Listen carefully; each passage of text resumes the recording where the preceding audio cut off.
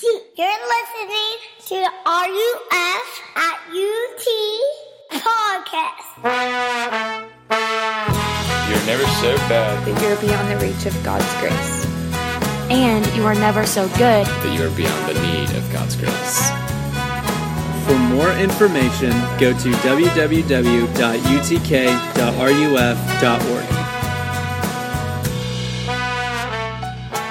Alrighty, guys. If y'all want to follow along with me, we're going to be reading 4 verses, so follow along. Sweet, they're all behind you, sweet. So first, we have Ephesians 1:11. In him we have obtained an inheritance, having been predestined according to the purpose of him who works all things according to the counsel of his will.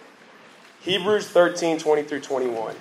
Now may the God of peace, who brought again from the dead our Lord Jesus, the great shepherd of the sheep, by the blood of the eternal covenant, equip you with everything good, that you may do his will, working in us that which is pleasing in his sight, through Jesus Christ, to whom be glory forever and ever. Amen. Deuteronomy 29:29. The secret things belong to the Lord our God, but the things that are revealed belong to us and to our children forever, that we may do all the words of his law. And then 1 Thessalonians 4:3. For this is the will of God, your sanctification, that you abstain from sexual immorality. What we're doing this semester in RUF is we're doing something a little bit different. We normally just take books of the Bible and we kind of walk through them and see what the Bible has to say to us. But this semester, we are looking at a topic a little bit more generally. Specifically, we're looking at our relationships.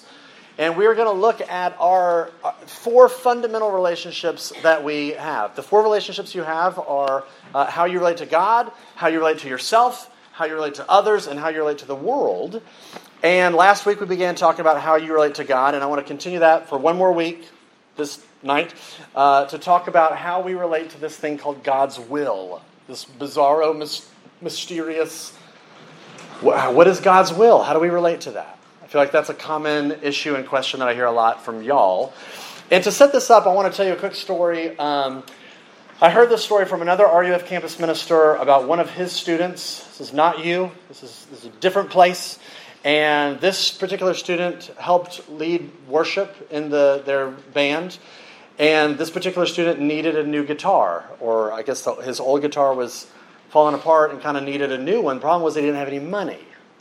And on top of that, not only did he have any money, he had a $1,500 bill kind of on his credit card that he still needed to pay off. So he didn't have money, he was kind of in the hole, but he really wanted a new guitar. And so he didn't know what to do. So he went out to kind of the campus quad area in that particular campus, and he finds a bench, and he says, I'm going to pray about this, which is a good instinct. And he sits down, and he puts his head in his hands, and he's praying. He's like, God, what do you want me to do? I want to get a new guitar. It's for worship. This is for a good purpose, right? What is your will? I don't have money. I don't know how I'm going to do this. I'm already in debt. So what do you want me to do, God? Finishes praying. Head is still in his hands, and he opens up his eyes. And between his feet, there's a guitar pick. And he thinks, this is a sign from God. How can this not be God telling me, go buy a guitar? And so he goes and he buys a guitar, and he gets more in debt. Now, I tell you that story because I think this is a story of somebody that is genuinely wrestling with that question. God, what do you want me to do? What is your will for my life? What do you want me to do? And I think that's a really interesting question. God, what is your will, and how would you even know what it was? How do you know what God's will is for your life with making those kind of decisions? Because you are making a bazillion decisions. What should I major in? Who should I live with next year? Should I break up with the person that I'm dating? Should I marry the person that I'm dating? Should I do grad school after I graduate? What should I do? What job should I take after I graduate? Should I be an RUF intern after I graduate? And all of those questions are confusing except the last one, which is yes. But you've got a million decisions that you're making, and if you're a religious-y person, or at least inclined to being somewhat spiritual, my guess is one of the questions on top of all those other questions is, God, what do you want? What do you want me to do? What's your will?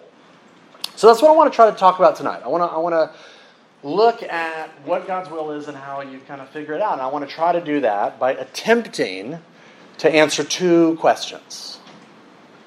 Question one, what is God's will? Question two, what's the deeper question? Those are the two questions I want to try to answer. What is God's will? And what's the deeper question? So let's begin. Let's talk about what do we even mean when we talk about God's will? Well, when the Bible talks about God's will, it's not as cut and dry as you might think. This may sound a little teachy for the next few minutes, and so bear with me, but I think it's important because when the Bible talks about God's will, it talks about God's will in three different categories. And I think it's helpful for you to have these three categories in your head when you think about this particular question or this particular issue. So let's look at each of these three categories. The first aspect of God's will, you could say, is God's will of decree. God's will of decree. This is when the Bible talks about God's control over everything in the universe. So I included that verse, Ephesians 1:11. It's at the top of your little handout. I'll read it again. It just says, "In Him we have obtained an inheritance, having been predestined according to the purpose of Him who works all things according to the counsel of His will." Now, don't freak out on the word predestined. We're not going to talk about that. Just focus on the end of that verse when it says that He works all things according to the counsel of His will. And you think, okay, how many things is all things? Well, it's all things. He works all things according to the counsel of His will, meaning there is no rogue molecule in the universe that He does not have control over. Everything that happens according to His will. Then you start thinking about that and you're like, okay, but what about like horrible things? Well, the Bible says God's not the author of evil, and yet at the same time it says He works all things according to the counsel of His will. So I'll give you one more verse on this idea. Matthew 10:29, Jesus says, "Are not 2 sparrows, birds, sold for a penny, and not one of them will fall to the ground apart from your Father?" This is saying God even controls like the deaths of birds. One author put it this way: God micromanages the universe. And that's a good thing. There's not one rogue molecule. Everything that happens according to the counsel of His will. So that's the first way that the Bible talks about God's will, His will of decree. Here's the second aspect: God's will of desire. When the Bible talks about it in these terms, it's talking about God's intentions for how you should live your life. Think about like the 10 Commandments. God says, keep the Sabbath, and don't murder, and don't lie, and don't cheat, or whatever. Like these are God's intentions for how you should live your life. And I included Hebrews 13:21, just moving along down the list. This is how this verse talks about it. It says, "Now may the God of peace, who brought again from the dead our Lord Jesus, the great shepherd of the sheep, by the blood of the eternal covenant, may God equip you with everything good that you may do His will, working in us that which is pleasing in His sight." This is talking about God's will of desire. God desires for you to live in a certain way. There's a pastor in Los Angeles that I really like a lot. His name is Rankin Wilburn. I've quoted him a lot in here before, but he said that somebody from his church once went into his office and sat down with him and said, "Hey, pastor, I need to tell you some things. I am cheating on my wife, committing adultery. But don't freak out. It's okay. God told me it's cool. It's okay." And Rankin, the pastor, responded in this way. He said, "You may have heard a voice, but I can tell you with 100% certainty that it was not God's." And his point is, God has already revealed His will on that subject. He says in the Bible, do not commit adultery. So it's not like He's changed His mind and made a special exception just for you. That is God's will of desire. Here's how I desire for you to live. Now, before we look at number 3, let me ask you, let's do a pop quiz. Rhetorical pop quiz. I'm going to ask you a question. You don't have to answer out loud. In fact, please don't answer out loud. Can you be outside of God's will?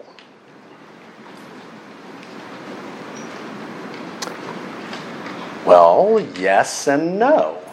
Kind of depends on what you mean by God's will. If you're talking about God's will of decree, no, you can't be outside of God's will. Everything that happens according to His will.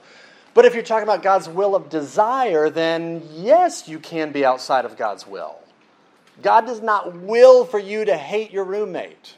God does not want you to cheat in your class. That's outside of God's will. Make sense? Okay, let's keep going. Number 3. Number 3 is what you could say God's will of direction. And this is when it comes to this particular subject, this is the one that we really want to know. God, what is your what do you want me to do with my life? Who do you want me to live with next year? What internship should I take this summer? Should I be a camp counselor or should I go work back home? You're asking the question, God, what is your specific individual plan for my life? So look at the next one. Deuteronomy 29:29. It says, the secret things belong to the Lord our God, but the things that are revealed belong to us and to our children forever, that we may do all the words of this law. This is saying what God has revealed in His Word is yours. It belongs to you. But God has not chosen to reveal everything to you. Some things are secret. Some things are just for Him. God has chosen to reveal some things. He's chosen to keep back some things. In fact, that's what the Bible is. The Bible is God's revealed will for all of humanity. And anything outside of the Bible, He has chosen not to reveal. It's the secret stuff. But He's revealed a lot. The whole Bible. His revealed will for you. So here's what this means. Does God have an individual plan for your life? Yes. But no, God does not expect you to figure out what it is.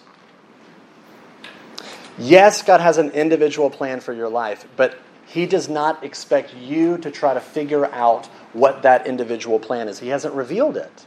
It's one of the secret things that's not in the Bible. You're not going to find in the Bible who you're supposed to live with next year. You're not going to find in the Bible what you're supposed to do this summer. Those are the secret things He has not chosen to reveal. So, let's say that you've got to make a decision. This summer, should I take the internship in Atlanta or should I take the internship in Memphis? And there would be some Christians that would look at you and say, there's only really one right answer. That one of those is God's will for you. And if you choose the right one, then you're in the, quote, center of God's will, and there will be blessing and vitality and life and fruitfulness for you if you choose that one. And if you choose the wrong one, you're outside of God's will, and it's not going to be great. And so, as a result, I mean, think about it. If that's how God expects us to relate to His plan, think about what that does. First of all, I mean, the pressure that puts on you. I mean, good grief, you better choose wisely. If you don't, then you are like severely shooting yourself in the foot. So much anxiety, so much pressure, but also when we think that that's how God's relating to us, think about what we're saying about God. We are saying that He is saying that the one thing He wants from you, He is hiding from you. And He's expecting you to read His mind. It's like your whole life is a secret code, and He expects you to decode it with clues and hints that He might drop along the way. And so this is why, in my opinion, Christians come up with some weird ways to try to figure out what God's will is. God says, here's my will for you. Everything else has not been revealed to you. And we're like, yeah, but I'm going to try to figure it out anyway. And so then Christians start getting really weird, in my opinion. So this is why Christians start doing the signs thing. That's why we make big decisions based off of guitar picks on the ground. Like you step back and you think about that and you're like, that's a weird way to make a decision. But it's us trying to figure out what are the clues and the signs God's given to me. It's like, you're walking down Ped Walkway and you see somebody with an RUF shirt on, you're like, I think I'm going to be an RUF leader because of the t-shirt. Because that's the only person with an RUF t-shirt on this campus. And like, God's given me this sign. And so we make decisions. This is why we do the signs thing. This is why we do the peace thing. You know about this, right? Christians make decisions. This is a weird insider Christian thing. If you're not a Christian, this is just going to be weird. But Christians make decisions based off of feelings of peace. It's this sense of calmness of, I have a peace about this, and so that's God telling me I should do this. This is why Christians do the flop the Bible on the table and like pick a random verse and hope that maybe that'll tell me what I'm supposed to do. So I'm sure this happened to some of you a couple of weeks ago when you were going through Rush and you're like, oh, I don't know, Chi-O, 80 pi, AO pi, what should I do? And you throw the Bible down and you flip to Judges chapter 1, verse 6, which reads, "And the king named Adonai-Bezek fled, but they pursued him and caught him, and they cut off his thumbs and his big toes." And you're like, now I'm very confused.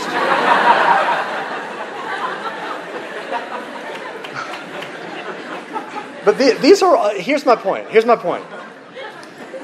My point is, yes, God has a specific individual plan for your life, but He has not chosen to reveal it to you. And therefore, He does not expect you to try to figure it out. And we start getting really weird when we say, well, I'm going to try to figure it out anyway. Do you know how many times in the Bible it says you should try to figure out what God's plan is for you by signs or by feelings of peace or by looking up random Bible verses? Do you know how many times the Bible tells you should figure out God's will that way? 0.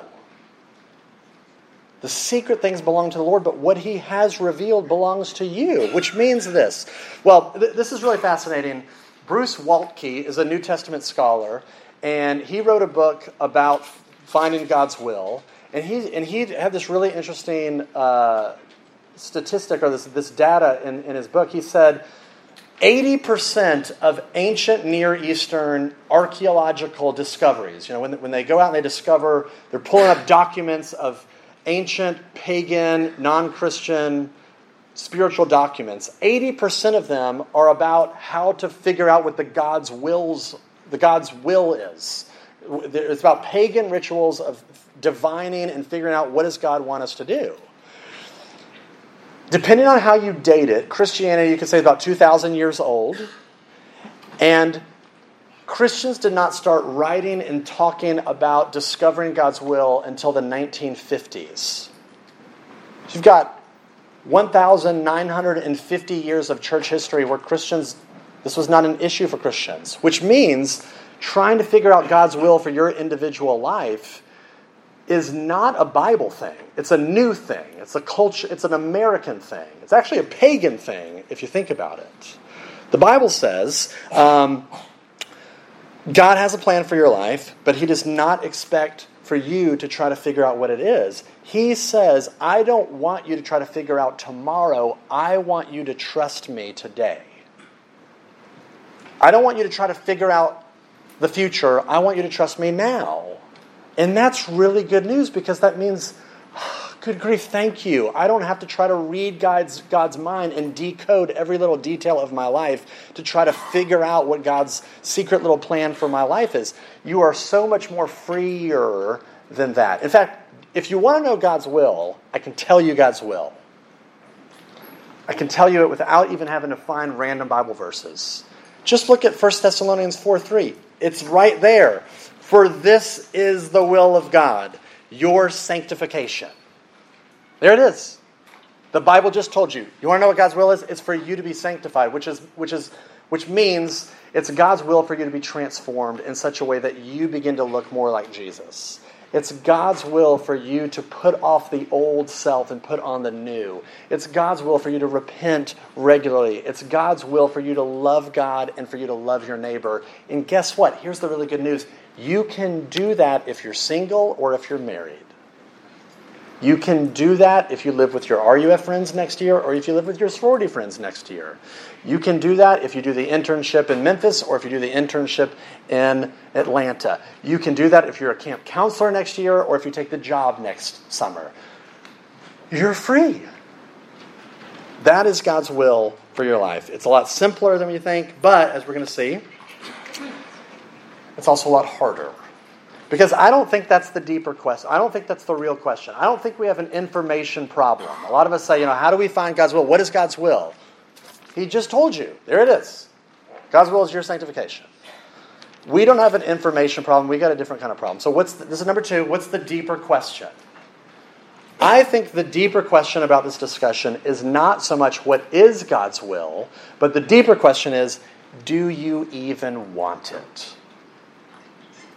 And what I mean by that is, do you trust that God's will for your life is the pathway to the good life? How would you know? How would you trust that His plan for your life is better than yours? So let's think about our will for a second. Let's just think about what we want in life. Thought experiment. Let's just say that you inherited bukus of family money. And you meet somebody special and y'all get married the summer after you graduate. And it's awesome for a couple of years. But then your spouse begins to realize that they can't get their hands on that family money. And so they leave you. Now, how would you feel? You would feel violated. You would feel used. You would feel like I'm just an object. Like you didn't love me for me. You just loved me for what you could get out of me. Do you realize that's how most people relate to God? Because I've heard people say, well, I used to believe in God. I used to go to church, but it didn't work for me. And what they mean by that is He didn't make me feel good, and there were bad things that happened, and He prevented good things from happening. It's like God had this blessing bank somewhere, and He would never let me get my hands on it. So I'm kind of done. And what that shows is you didn't marry God for God, you married Him for His money. You married Him for His blessings. This is why a lot of the time people that aren't very religious or spiritual all of a sudden get very religious and spiritual when crisis hits. They lose comfort, life gets out of control, and they're like, okay, God, I'll jump through the hoops, I'll do whatever you want. It's like you're hiring God as a handyman. I'll pay you and whatever you want. I'll pray, I'll go to church, whatever. Just fix my life. And what you're saying is, God, I want you to work your magic and give me back the comfortable life that I want. I don't want you. I just want what you can do for me. In all of these examples, what is our will? What do we want? We want comfort. We want power. We want pleasure. We want entertainment. We want security. We want approval. There's all these things that we want. This is our will. And it doesn't matter if you're religious or irreligious, you can use God as a way to just enforce your will. I don't really want what God's will is for my life. I just want to use Him to do what I want. And you see this a lot, I see this a lot, in the way that people break up with each other. So you have one person in the relationship say to the other person, God is telling me that we should break up. And what they're saying is, it is God's will for us to break up. Which, if you step back and think about it, it's kind of funny. Because you're saying, not only are you getting dumped by me,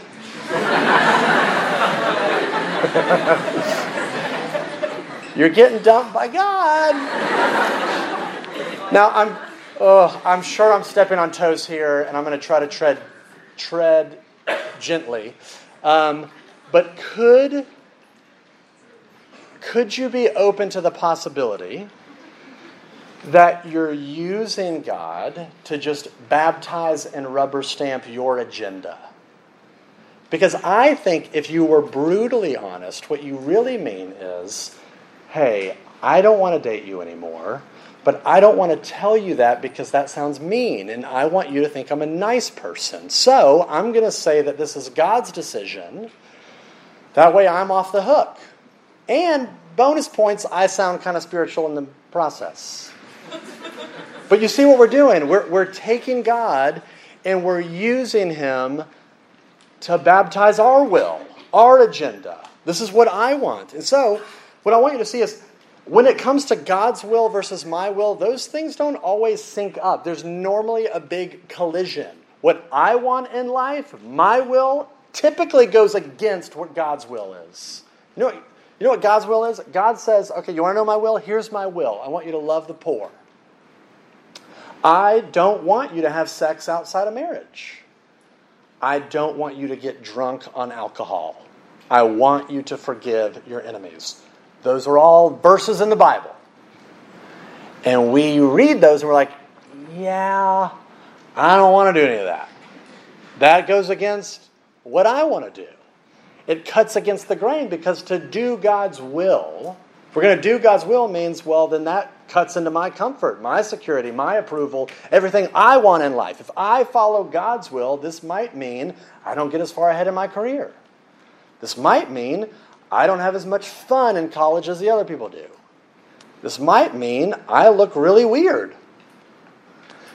It might really suck. So why would I ever prioritize God's will over mine? How can you get to the place in your life, in your heart of hearts, where you actually say, God, thy will be done, not my will be done? How could you ever get to a point where you actually prioritize his will over yours? Well, hold that question for a second, and I want to take you back to the summer. You remember one of the biggest news stories of the summer was the soccer team that was trapped in the cave in Thailand. If you're unfamiliar with the story, I'll bring you up to speed really quick. There was a middle school soccer team of 12 kids. These are 11 to 16-year-old kids. And their soccer coach. They ride bikes from their village in Thailand, and they go to this cave, which is where they would. This was a normal thing for them to do. They brought flashlights, they brought food, they brought water, and they went into this cave to kind of hang out as a soccer team. And while they were in this cave, they didn't realize this, but there was this giant monsoon that blew over, and it was just dumping truckloads of water onto the ground, which then began rushing into the mouth of this cave. And so before they even knew it, they were trapped. And the water level is rising, and so they're having to go deeper and deeper back into the cave to avoid the rising water. And they're going back further and further through this dark maze in the cave as the water is rising and rising and rising. And they eventually find this little arch of sand where they just all kind of huddle up as the water kind of stops. And they're deep in a cave, pitch black dark, 3 hours in, their batteries burn out of their flashlights, and they've got food and water for like one day. And they're trapped.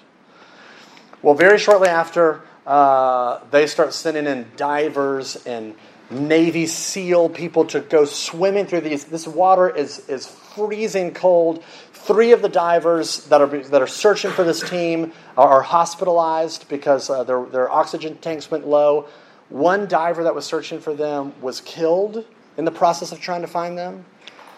And about 9 or 10 days into trying to find these boys, they eventually, one of the divers pops up his head and he flashes his light on, here's this huddled group of just emaciated boys and this soccer coach. Without any water, without any food, they've been surviving by licking the water off of the walls. And so now they've got this problem. They're like, okay, we found them, but how do we get them out? Because these boys couldn't swim. So the plan was they were going to wrap them in like those blankets that you get after a marathon, like the warm blankets. They put them in these flexible, like cocoon-like stretchers on their backs, and they strapped oxygen masks to their faces. And the divers were going to just carry them out and swim through. Now, there was one stretch of this escape, of this tunnel, that was a mile long, underwater the entire time. It took 2 hours to get through that, just one little stretch. Imagine what that would be like from the perspective of one of these kids. You're on your back. You're underwater for 2 hours, pitch black dark, breathing water out of like the machine. That is horrifying. That freaks me out even to imagine that. What compelled these boys to say, I am going to give up all control and just put my life in your hands and trust that you're going to lead me out? Because that's scary. What compelled them to say, being in the cave, sitting here on the sand is bad, but at least this feels safe. Doing that sounds horrifying. Why in the world? That sounds insane. Why would I do that? What compelled them? My guess is what tipped them over the edge was the fact that these divers literally gave up their lives in order to get to him.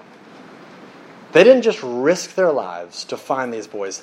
They lost their lives to find these boys. They demonstrated with their very life, I intend for your good. You can trust me. This is going to be hard. This is going to be scary. This is going to be crazy. But trust me, I intend for your good. 18 days later, all the boys are out. What would compel you to prioritize God's will over your own? I think it's when you would look at him and say, you came for me.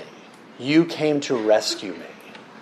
You sent your son Jesus to not just risk his life on my behalf, but he gave up his life on my behalf. And what that does is that says, if God loves you so much that he would give up his son, that means you can trust him. He intends for your good.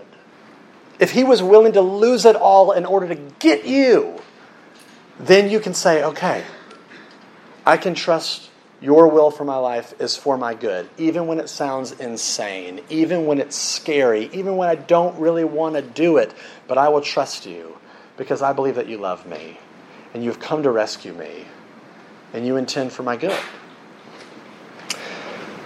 So here's the last thing. I'll end with this. There's a 4th century church father named St. Augustine who summarized all of this very well. And he said this, love God and do what you want. What's God's will for your life? It's to love God and to love your neighbor. Love him, seek him, trust him today, and to love your neighbor as yourself. Put other people's needs above your own. Love God, and for everything else, you have the responsibility and you have the freedom to do what you want. So you can take the internship in Charlotte or Memphis or Maryville. You can choose to live with your RUF friends or your sorority friends. You have the freedom and the responsibility to love God and do what you want. And what that means is you can have the confidence that whatever you do and wherever you do it, you are walking in God's will. And that's good news. That is liberating, freeing good news. Let me pray. Father, I pray that you would help us to see that you love us, that you rescue us, that you came for us. And I pray that that would compel us to trust you. That even when you ask us to do things that cut against our will and cut against our agenda, that we would learn to say, thy will be done, not my will be done. You know better than me. You're wiser than me. You're more loving than me. You're smarter than me. So, Father, give us faith to trust you. Give us courage to follow you. And help us to walk in your ways. And we pray all this in Jesus' name. Amen.